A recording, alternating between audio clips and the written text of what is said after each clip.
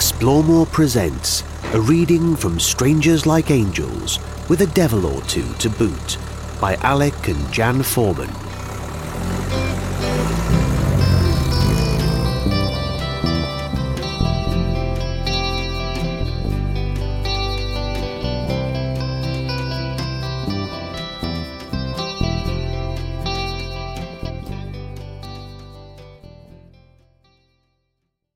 Hello, Alec and I would like to say thank you for listening to our podcast. If you have any questions, do please write to alecjan@gmail.com and do write podcast in the subject line. Thank you. Chapter 6, Mediterranean Repose, 25th to the 27th of February, 1977, Algeria. East of Tennis, Algeria. Saturday, the 26th of February, 1977. Dear Mum, Dad, David and Paul, today we are calling a rest day, as we seem to have been going non-stop since we left England. I didn't realise that our days would be so full, but we spend at least 8 to 10 hours driving for miles, seeing many changes of scenery. Or we walk leisurely around the local markets, observing the people and their lifestyles. At the end of each day we cook a meal, I write a little in the diary, maybe play Scrabble, and then it's time for bed. We feel shattered. Must be from living outdoors. One good thing, our bed might only be 39 inches wide, but it's cosy and comfortable, so we always sleep well. We've only stayed 3 nights at campsites. The rest we've parked at a suitable place alongside the road, usually away from the villages. It's a good feeling to have a different view every night, on a hill overlooking a gorge and the distant hills, or parked in a green valley where the shepherds come by in the morning, taking their flocks to graze. Last night we parked on a deserted beach, and the sunset was quite magical. But this morning at 6 we were woken by the sound of lorries and a digger loading sand. Looked as if they were going to be there all day, so we packed up and drove a few miles to where we're parked now, on a grassy bank beside the Mediterranean Sea, which is so blue and calm. It's a lovely warm day, and the washing is drying on our mini clothes horse that is standing on the grass. I'm sitting on a blanket outside, and Alec is reading a book in the Land Rover. The only unpleasant thing is the pesky thunderflies. A while ago, 2 young boys and their goats came near to investigate us, but apart from that, and the occasional vehicle going along the road, the day is very peaceful. I drive for up to 3 hours a day at the moment, and Alec drives for 5 hours or more. We help each other with the chores and preparing our meals. Breakfast has consisted of one of the following: Scotch pancakes, muesli, porridge, or tasty scrambled egg, made with the dried egg powder I bought in London. Dried fruit soaked overnight is great in the morning too, and we also drink the flavoured water that the fruit has been soaking in. At lunchtime we have soup, prepared at breakfast and kept in the thermos flask, which is one of the most useful things we have. Local bread is delicious and cheap. Oranges too, so we eat a couple of those a day. Our evening meals we cook in the pressure cooker as much as possible, and every evening our menu improves. Hungarian goulash, apple fritters and custard last night. Tonight we plan to have meat, potatoes, carrots and peas, followed by pancakes and lemon juice. Toilet rolls are lasting well, still on the first one, 19 to go. The main problem with washing our clothes is the water. It's amazing the amount you need to do the rinsing, so it's little and often.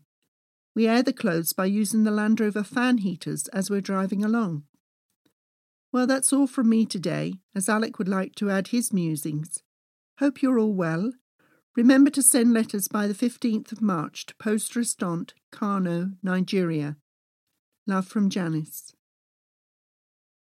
Dear all, it's now my turn to write something. My goodness, it feels as if we've been away for months, but it's actually only 3 weeks. We are still adjusting to living in the confines of the Land Rover.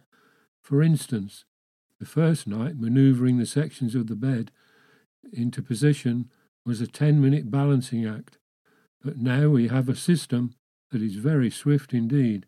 Bed out and made with sheets, duvet and all, in less than a minute. We've started using the charcoal water purifier. After an initial problem of getting more water in the cupboard and spraying up on the ceiling than in the cups, it now works fine.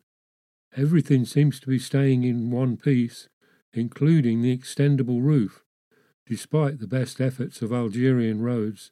The surfaces are so bumpy they don't go more than 20 yards in a straight line. Mechanically, the Land Rover seems to be okay. The oil leak is cured for the moment, and fuel consumption is averaging about 15 miles to the gallon. Had some strange readings from the water and oil temperature gauges, so today I took the thermostat out. I had planned to do this anyway, to keep the temperature down in the desert. However, upon removing the thermostat, I found underneath it enough large curls of metal swarf to fill a matchbox. That couldn't have been helping the cooling at all. We should have every confidence in the Land Rover for the journey. At the campsite in Marrakesh, we parked next to a Swiss couple, and they were going to cross the Western Sahara in a Land Rover that was 23 years old. Tomorrow we'll drive on to Algiers and visit the British consul there to see if there's any reason why we shouldn't continue our journey south. We haven't heard or read any news for over 2 weeks. All the people along our route so far have been very friendly. One has quite a tired arm by the end of the day, with all the waving. Also, along the roadside are many things for sale, like oranges, flowers and asparagus. Yesterday, a young lad tried to sell us eggs at 18 pence each. He dropped to 2 for the same price as we drove off, but even that was too much. Well, it's time for dinner now, so I'll close. Love from Alec. As it was, when we drove from the coast into Algiers, there was no way we were going to find the British consul, with all the signs being in Arabic and congested traffic everywhere. Fortunately, we were able to follow the signs that showed a picture of a plane, directing us to the airport. After some hassle there, we changed a few travellers' checks into the local currency. We hoped it would be sufficient to pay for all the petrol we needed from Algiers to Agadez in Niger. There was the small matter of traversing the Sahara Desert that we added into the calculation, plus emergency contingency funds. We stopped at a garage where 2 young lads were very helpful as they filled our petrol tanks and topped up our water supply. We also bought what we hope is paraffin for the cooker. Leaving the frantic city behind, we headed south through the Atlas Mountains, driving along a winding road through a lush forested gorge. It seems as soon as children can walk, they are put to work here. We saw a scrap of a girl, couldn't have been much older than 4. There she was alone, watching over a small herd of goats. Total distance driven, 3,727 miles.